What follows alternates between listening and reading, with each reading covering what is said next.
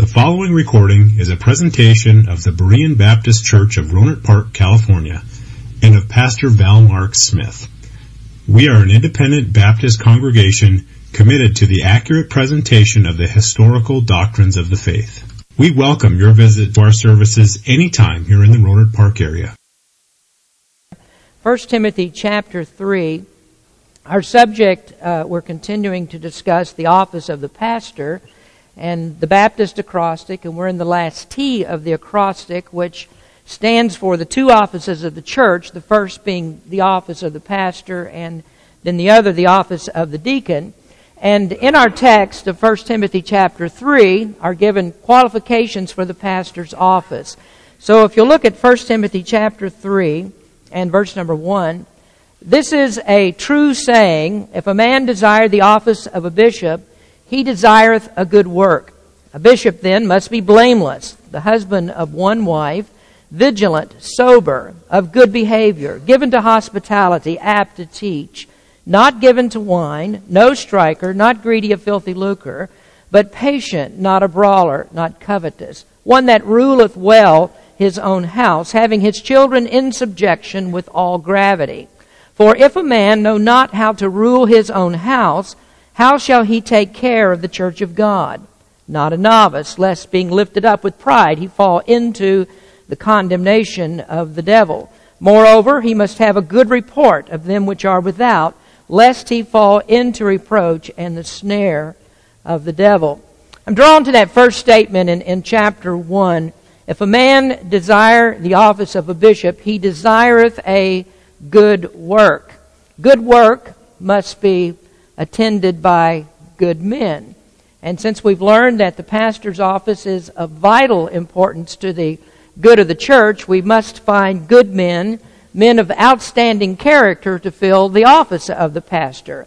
Now, obviously, as you're listening to me this evening, I'm the one who has to teach you this. I'm the pastor, but I have to teach you this. And so in some ways it might be a little bit of an embarrassing thing to do because I have to talk about me. And I am a man of outstanding character, as you well know. But I didn't want it to sound like I'm blowing a trumpet in the street before me as I do this. So I'm just going to let you make the determination. I'll tell you what the Scripture says, and then you determine from that how you feel about the pastor. Now, in the second verse, of course, we've covered some of this already, so we'll just briefly look at a little bit of a review here. But in the second verse, Paul begins a list of qualifications, and I've put these under the heading of the personal character of the pastor. Most of you have been with us since the beginning of the study, so we're not going to concern ourselves with parts 1, 2, and 3 of this outline, but we're taking up with part number 4 this evening in the exposition of these qualifications that we have in verses 2 through 7. In our last discussion, we learned that the pastor must be blameless. And I explained that this word means that the pastor is to be above reproach, especially in the area of his sexual content, conduct. That the primary intent of this particular word is to say that there is to be no sexual impropriety in the life of a pastor, and that's always was an important point for Paul, as we noticed that last time, how there are so many scriptures where Paul talks about the lifestyle of Christians, the holiness of Christians, and many of those passages start out with things about adultery, sexual situations. Those type of sins are the ones that Paul almost always puts at the top of the list. And so certainly for a pastor, he has to be a man who doesn't fall into this category of being someone that you could lay blame at his feet for his sexual conduct. Now, Paul lived in a very highly charged sexual society. The Gentiles, the Greek and Roman culture were very highly charged in that area. Sex was often a part of their religion, with both male and female prostitutes. And we get an idea of why Paul would be so strong on this particular point. But we notice that in the next thing that he says, that we can see why this is all tied together. The next statement teaches that a pastor needs to be a one-woman man. That is, he's to be the husband of one wife.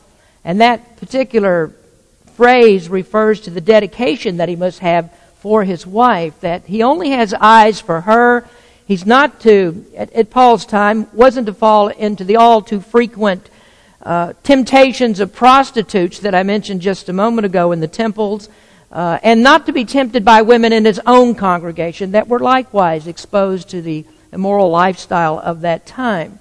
Solomon gave good advice when he said in Proverbs 5:15, "Drink waters out of thine own cistern, and running waters out of thine own well." And also in the 18th verse of Proverbs 5, he says, "Let thy fountain be blessed, and rejoice with the wife of thy youth. Let her be as the loving hind and pleasant roe. Let her breast satisfy thee at all times, and be thou ravished with her love.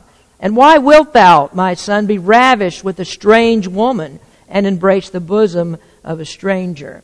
And that's really good advice, because there are pastors who have fallen into this temptation. It's especially characteristic of false prophets, as Peter and others said. They're often involved in sexual sins. Peter said they have eyes that are full of adultery. Last time we looked at that phrase closely, the husband of one wife, and we did that in order to discuss the true meaning of it rather than the often misinterpretations of it. And what we learned was that this particular phrase doesn't talk about polygamy. It doesn't actually speak about divorce. It's not about being a widower. It says nothing at all about remarriage. I believe those things are considered in other places by Scripture or by inference. But in this particular passage, that phrase, husband of one wife, simply refers to the man's dedication to his wife, that he's to love his wife and be devoted to her only. So if a pastor has a wife, which we also discussed, it's not necessary as a qualification for the pastorate, but if he does have a wife, his desire is to be for her alone.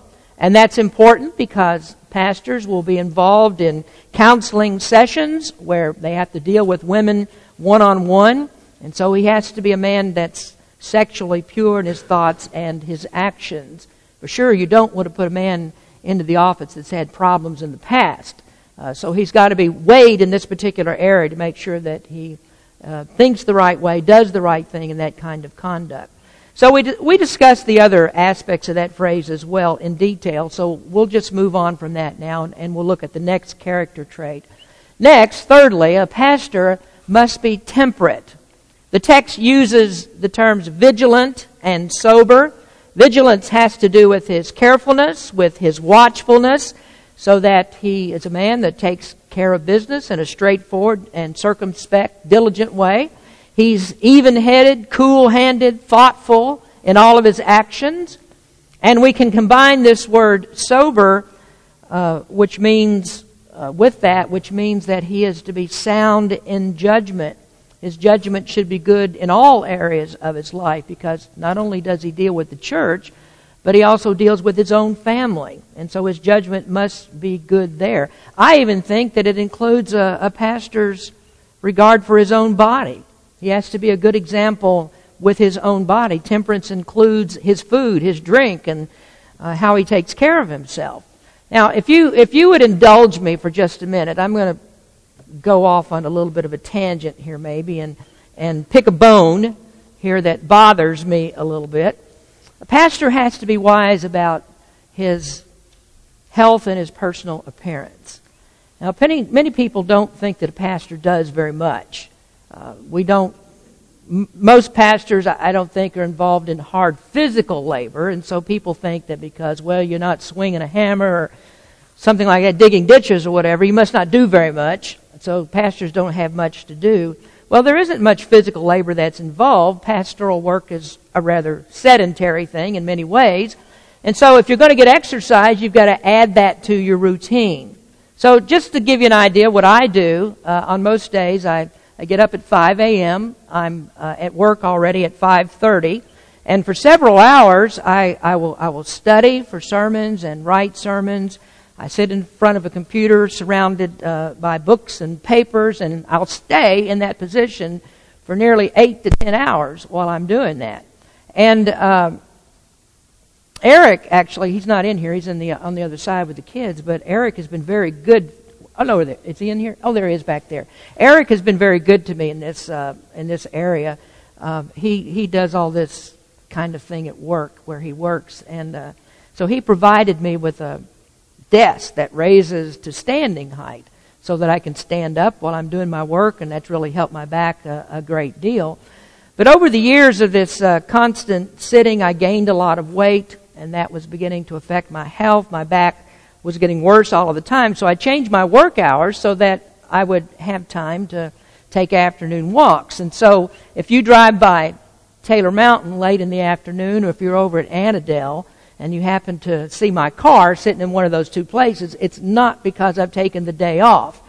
Because by the time I get there, we've already put in about an 8 to a 10-hour workday before we even get there. So I've been thinking about this whole issue of weight problems quite a bit. And a few years ago, I had an interesting conversation with someone about overweight preachers. I was visiting in a prison, and I was talking with an inmate about opportunities that the prison allowed for them to have someone come in to hold services, to preach to them, preaching of the Word. And this inmate was telling me about a Baptist preacher who was from a nearby church, and he would come to the prison and he would hold services. And this man's comments were quite revealing, because he said the pastor would just rail on and on about sin and about how they should repent, that he would talk about their crimes, and he would speak of their lifestyle, about their dress and their habits, and he would preach about drugs and alcohol and abusing their bodies. He talked with them about living a holy life and being a good example before other people, and he taught them that it's possible to do all those things while they were in prison. But the really interesting thing about what he said to me was this. He said, "You know something? That preacher was so big and fat that he could hardly breathe. Doesn't the Bible say something about gluttony?" And I thought about that, and I thought, now that's kind of a peculiar thing for someone to say, that they would notice that. When is the last time that you heard anybody preach about gluttony? Anybody raise your hand and say you've heard a recent sermon on gluttony? You did? I'm going to tell you something about it, though. Okay. He was right about that. There are preachers that are bombastic about long hair and short skirts and tattoos and smoking and dancing and all of those kinds of things. And there they are in the pulpit in a shirt that barely stretches over their stomach, a tie that gently folds over the hump, and it's not long enough to reach their belly button. And when they stand up, they can't see their shoes because that belly's in the way. Now, I think it's interesting, because Paul had this in mind too, that gluttony was another sin that was prevalent in the Greco-Roman culture. They said, "Eat, drink, and be merry, for tomorrow we die."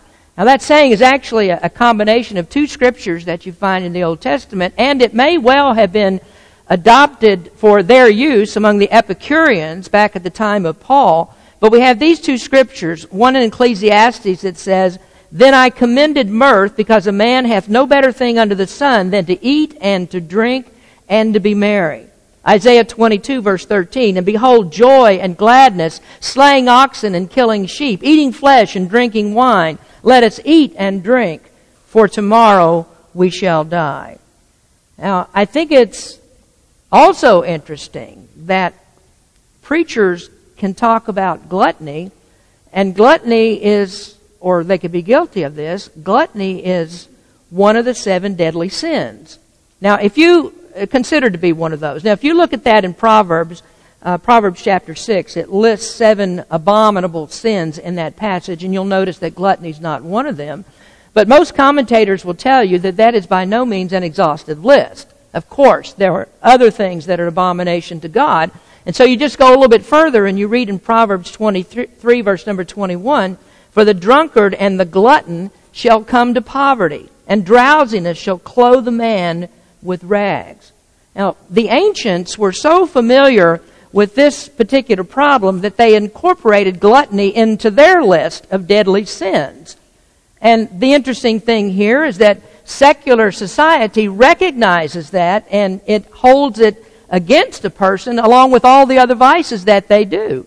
Later on in the morning services, as we talk about the 7th commandment, it might surprise you to find that gluttony is also considered under the 7th commandment. I'll show you that when we get to that a little bit later on in that study.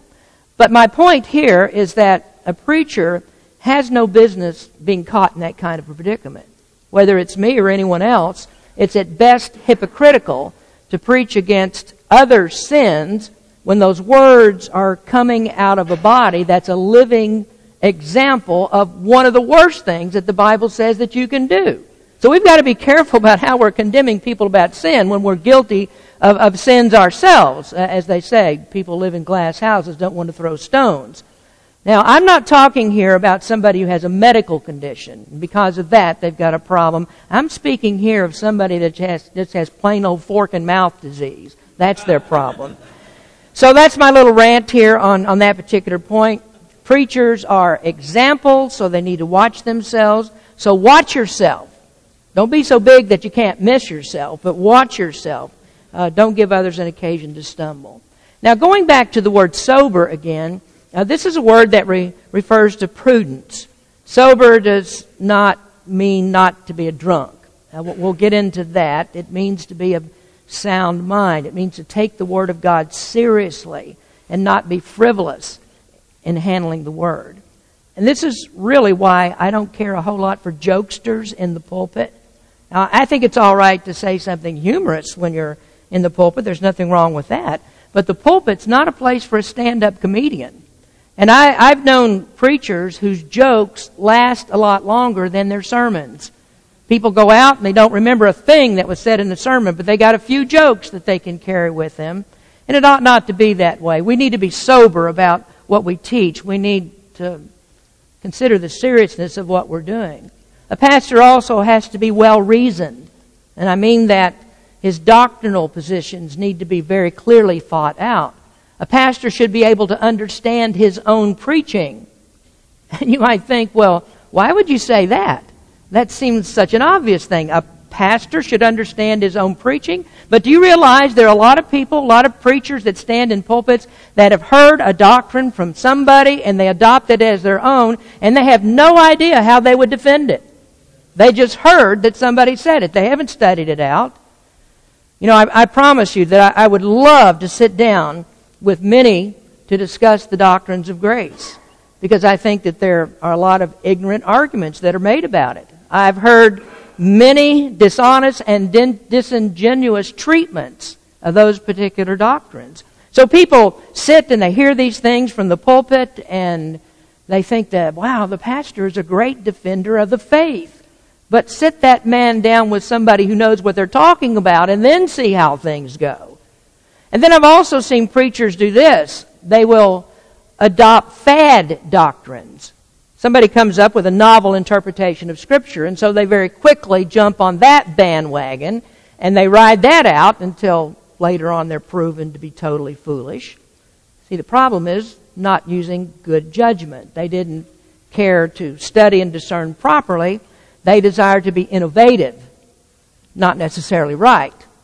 And we have a lot of that today. You know, I mentioned, I think it was in our forum class, I'm not sure I mentioned it here before, but Andy Stanley, I don't know if you heard of him or not, but Andy Stanley found himself defending his sermons when he told his congregation, and there's a background story to this, but he told his congregation that you don't really need to believe in Jesus because the Bible says so.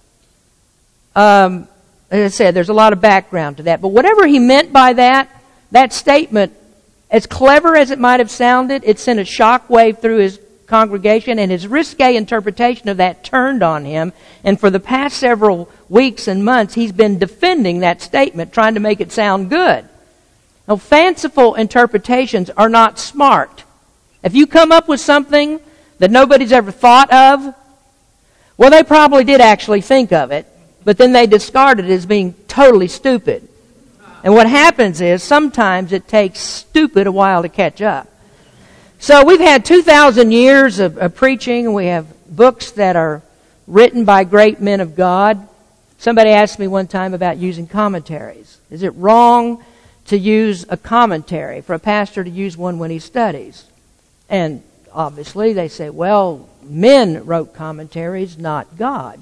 Well, I think that we ought not to use the wrong commentaries, but I think that a person would be a complete fool if he thinks that he's too smart and too spiritual and more gifted and more Holy Spirit inspired than many of the writers of these good books that we have that have learned these things in past Christian history. I think we ought to read what great servants have written about the Word of God. And here's the fact. All of us are students of the Word. Even the pastor is a student of the Word. And the problem is, I don't get preached to a lot. I'm going to go to a conference next month and I'll get some preaching. I don't get preached to a lot. So where do I get my preaching? Well, I go and I read good commentaries. I read what men of God had said. Many of those are written by preachers, and I read their sermons and I learn from those sermons just like you would learn from me. So to say that a preacher shouldn't use a commentary would be just about the same as saying, well, a preacher should never listen to a sermon. He knows everything he needs to know. Well, that wouldn't be true. Now, I love to read commentaries because what I prefer to do is to read the Scripture, form an opinion about what I've read, and then go and check and see if there's somebody who confirms that. Am I thinking in the right direction? Sometimes I find out that I'm not.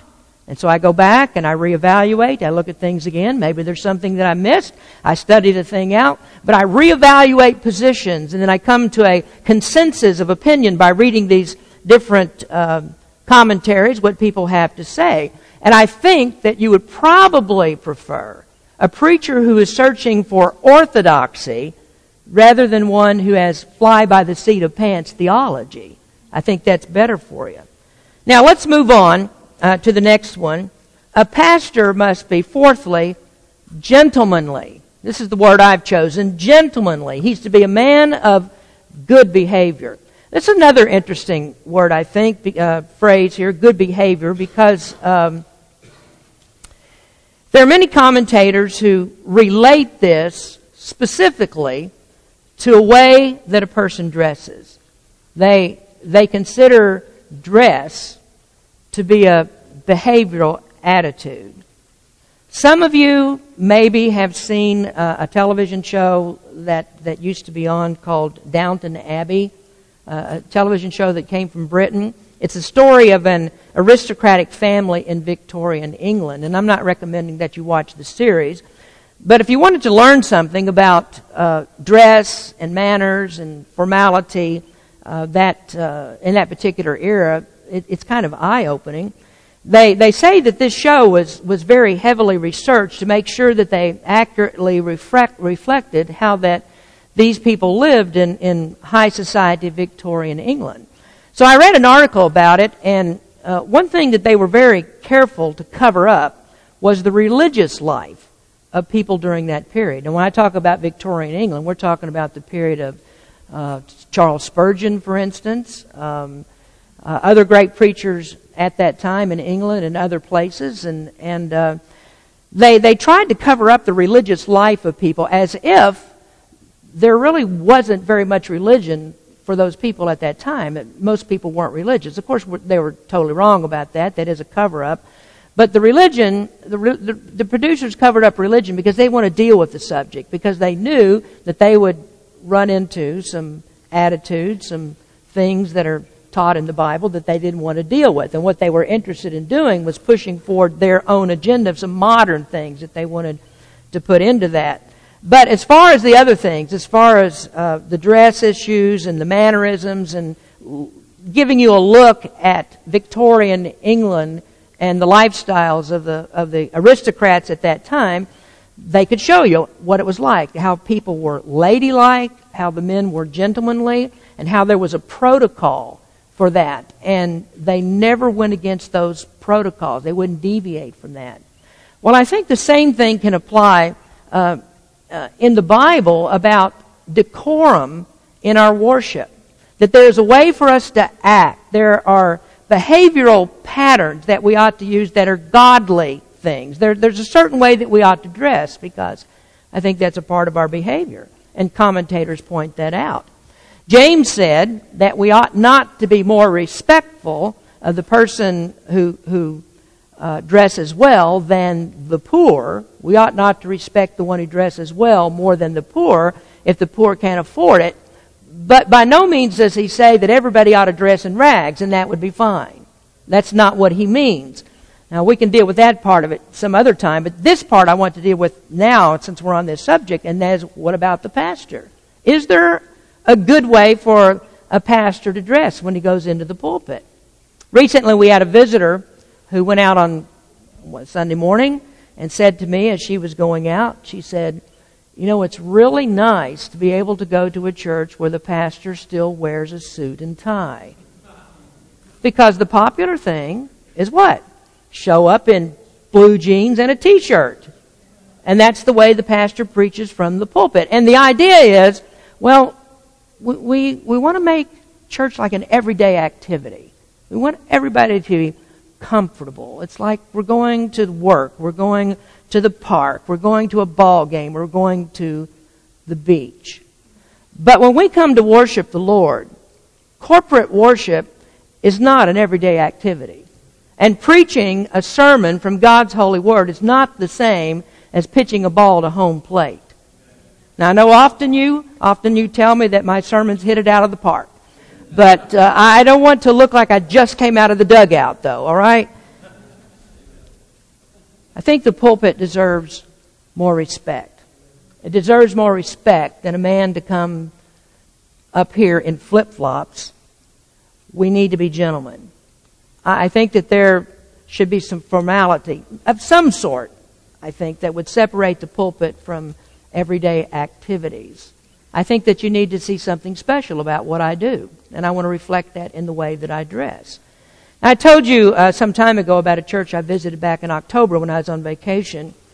This was in where was I? Mississippi. I was in Mississippi.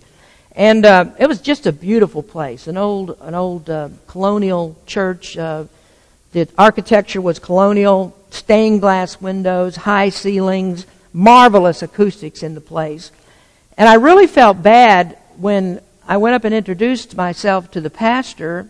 I introduced myself as a fellow pastor, but I was in my vacation clothes. I mean, I didn't have anything else. I wanted to go to church, and I was in my vacation clothes, and I just felt kind of bad because I just didn't feel like I was dressed for the occasion. So I sat down in the congregation, and all around me are these men that are in suits, and I felt like the guy who just didn't know any better about where he was. Now, I'm not going to make this a law that says that everybody needs to wear a suit to church. Wearing a suit does not make me holier than you.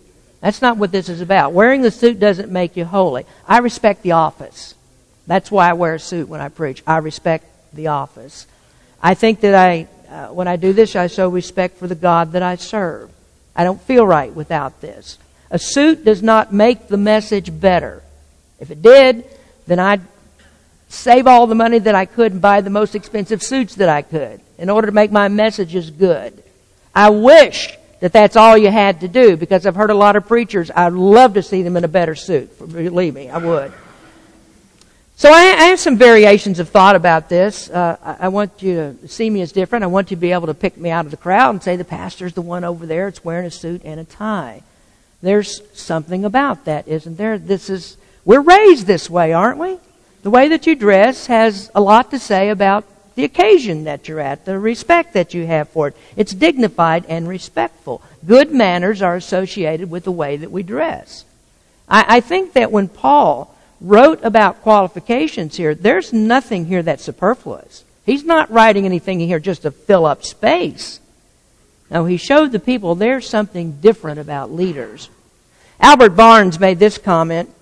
He said, he should not do violence to the usages of refined intercourse, nor be unfit to appear respectably in the most refined circles of society. A minister of the gospel should be a finished gentleman in his manners, and there is no excuse for him if he is not. His religion, if he has any, is adapted to make him such. I've often wondered, could you make Barnes' comment fit with a polo shirt and a grungy pair of jeans? I don't think that you can. Are high-top tennis shoes, is that an article of refined society? Oh, in the 19th century, they had a much, much different picture of a pastor as compared to how the modern pulpit sees it. I would say this as well, that dress is emblematic of many changes that have taken place in the church. The doctrine of 19th century Baptist glorified God. Baptists today are more concerned about making people comfortable. And that's why they never preach about the holiness of God. Many do, but there are many that don't. Go to a church and where do you hear them talking about sin anymore? Where do you hear them talking about righteousness and holiness? Well, a lot of that's backed up by changes that people made in just simple things like the way that people dress. It's a downgrade. So I believe that what we ought to do is look into the Scriptures and find where are there precedents that are set for the way that we dress. I think a good place for us to go would be into the Old Testament. We could look at the articles of clothing that the Old Testament priest wore. They were different in the way that they dressed. The high priest had holiness in his mind as he put on all of his articles of clothing. In fact, everything that he wore was a picture in one way or another of Jesus Christ. All of it was a reflection upon Christ. So he wore white linen breeches, and that represented the righteousness of Christ. He wore a blue ephod, which was the outer coat that he wore, which represented Christ in heaven. He had bells on the fringe of that ephod that always rang when he walked, and that was symbolic of Christ's continual intercession for his people.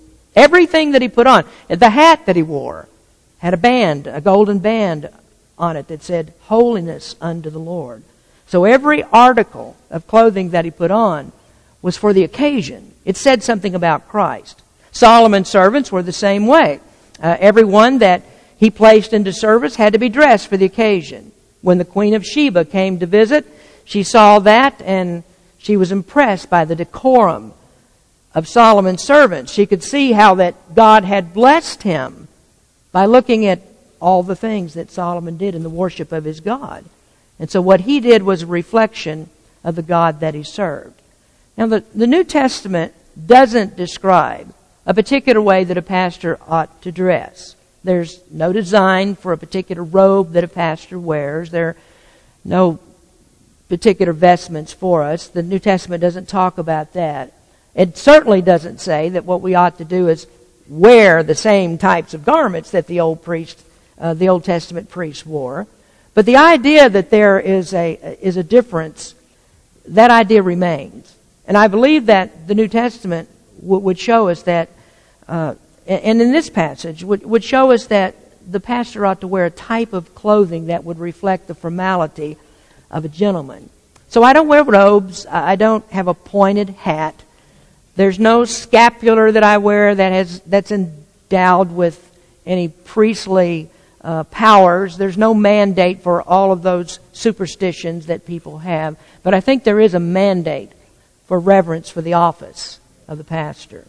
Now, the world certainly recognizes those differences. I mean, you show up to a place where you're supposed to have formal attire, like a black tie affair. Show up in cutoffs and see what happens. It's just not going to work. So I think this is the way that we approach the office. I don't approach it casually because I'm not casual about what I do. I believe that we need to be serious about it. I'm not the ordinary guy in the pew. The pastor of the church is a different person. Now, one more comment on this point. I mentioned this. I need to hurry for you. I mentioned this a few weeks ago. Those of you who are as old as I am remember when Jimmy Carter was the president. And Carter was a peanut farmer from Georgia, not known to be high society, and perhaps it was his earthiness and the fact that he wasn't a Washington insider that made him have so much appeal to people. But Carter was a good old boy. Any of you remember that he had a brother by the name of Billy? Yeah, sure, okay. Billy was a stereotypical Southerner. Sat on the porch and drank beer all day. And that's pretty much the idea that people have.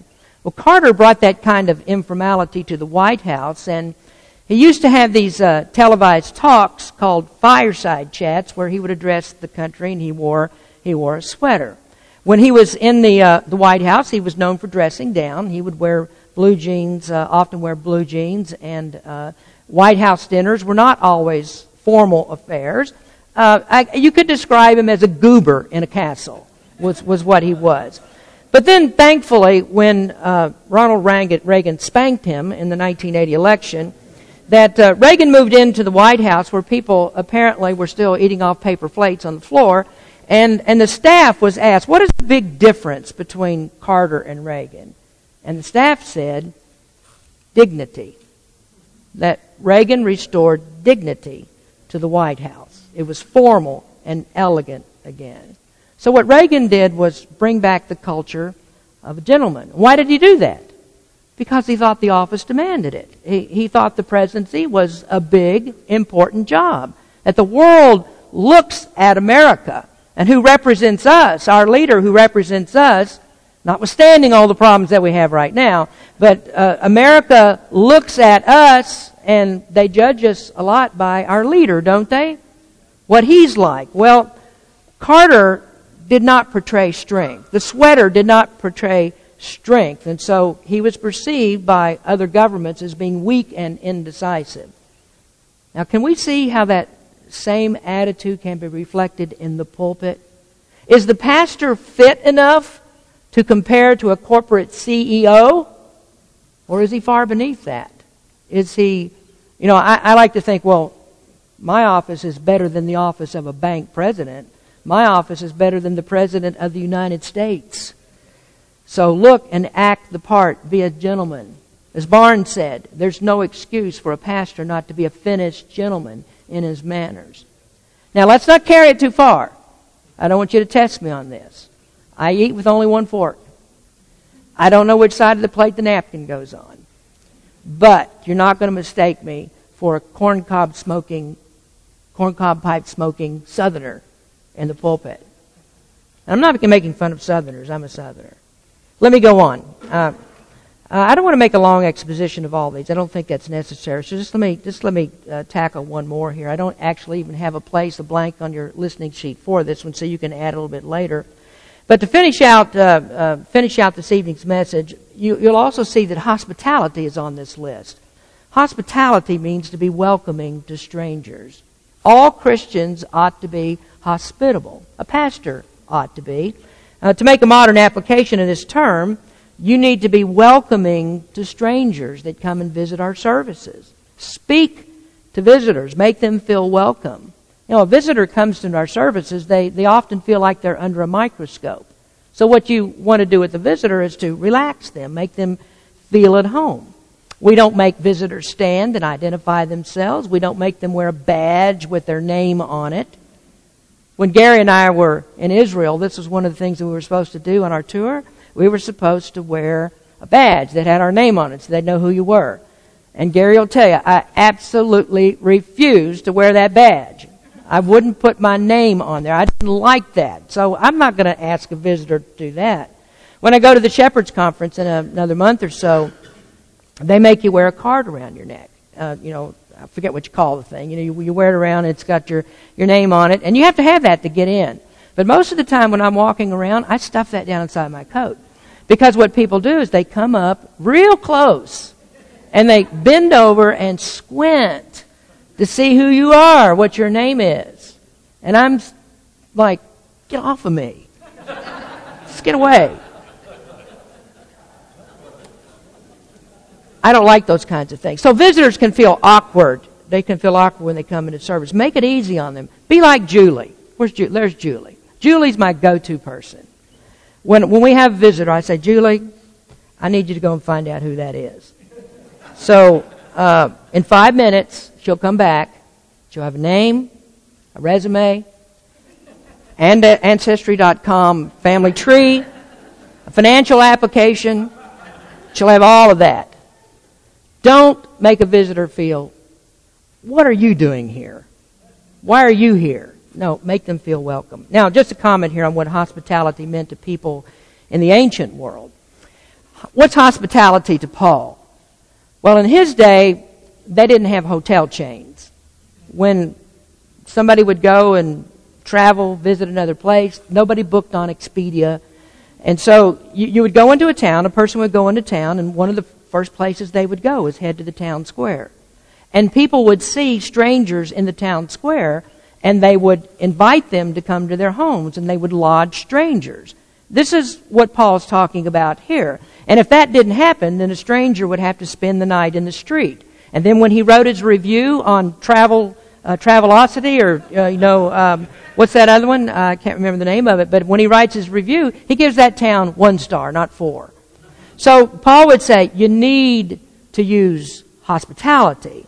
And if a Christian wouldn't do that, if he wouldn't invite the stranger in, that made him worse than the heathen. This was practiced all the way back in ancient times, going back almost to the beginning of the Bible. And so Paul would teach us that as Christians, we are to acquit ourselves much better than the world would. So we want to be hospitable people. That's a virtue.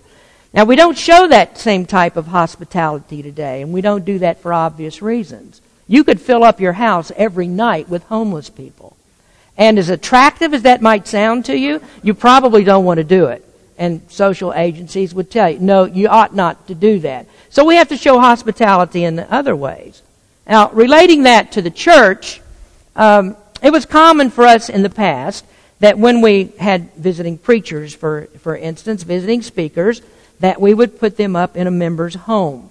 We still do that sometimes. The Kaczynskis are very good about that. They have put up Brother Tilley in their home for a couple of occasions, couple of years, and he always has very, very good things to say about them. And when I was young, we used to do this. And growing up in a pastor's home, we always had preachers staying with us. I remember a particular pastor who came, and he went to go to the same school where my dad went to school, and he brought his family with him, but they didn't have any money. And so my dad said, well, just come and stay with us. I don't know what my dad intended by that. Just come and stay with us. And they did. And they stayed. And they stayed. And they stayed. And they stayed. You can also wear out your welcome.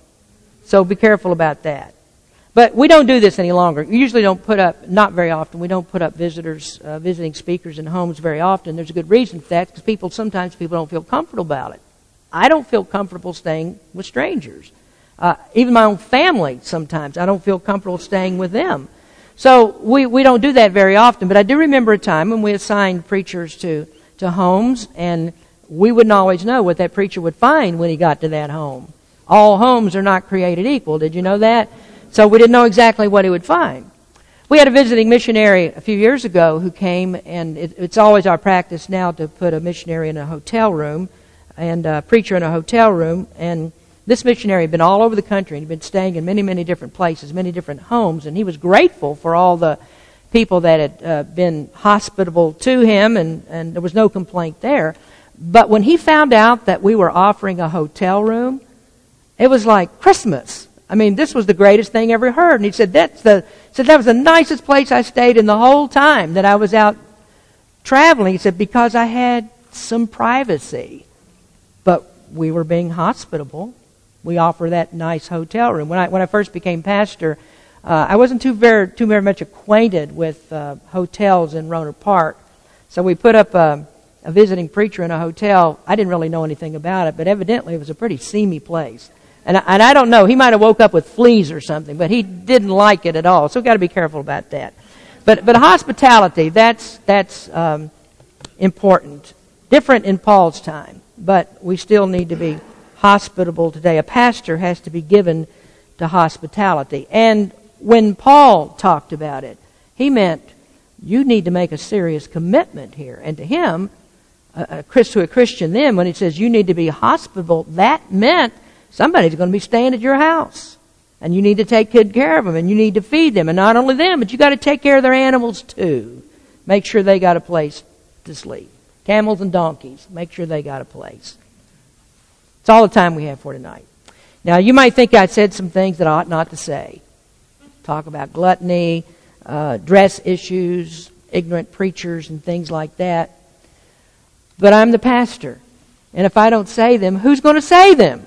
Who's going to tell you? So I'm interested in telling you what the Bible means. If it makes me popular, okay. If it doesn't, you still know what the Bible means. Is that good enough? Take care of you? Let's pray. Father, we thank you so much for the blessings that you give and the opportunity to look into your word. And Lord, every part of it is important. Every single thing, every verse that we could read, there's a meaning there that we need to find out and we need to apply in the way that your word tells us to apply it. We thank you, Lord, for Jesus Christ and the salvation that we have from sins. Bless our people tonight, and we just give you the praise for it all. In Jesus' name we pray. Amen. Thank you for listening to this presentation of the Berean Baptist Church of Rohnert Park, California. If you would like further information about our church, please feel free to call us at area code 707-584-7275 or write to us at Berean Baptist Church, 6298 Country Club Drive, Rohnert Park, California, 94928. Additionally, you may visit us on the World Wide Web at www.bbaptist.org.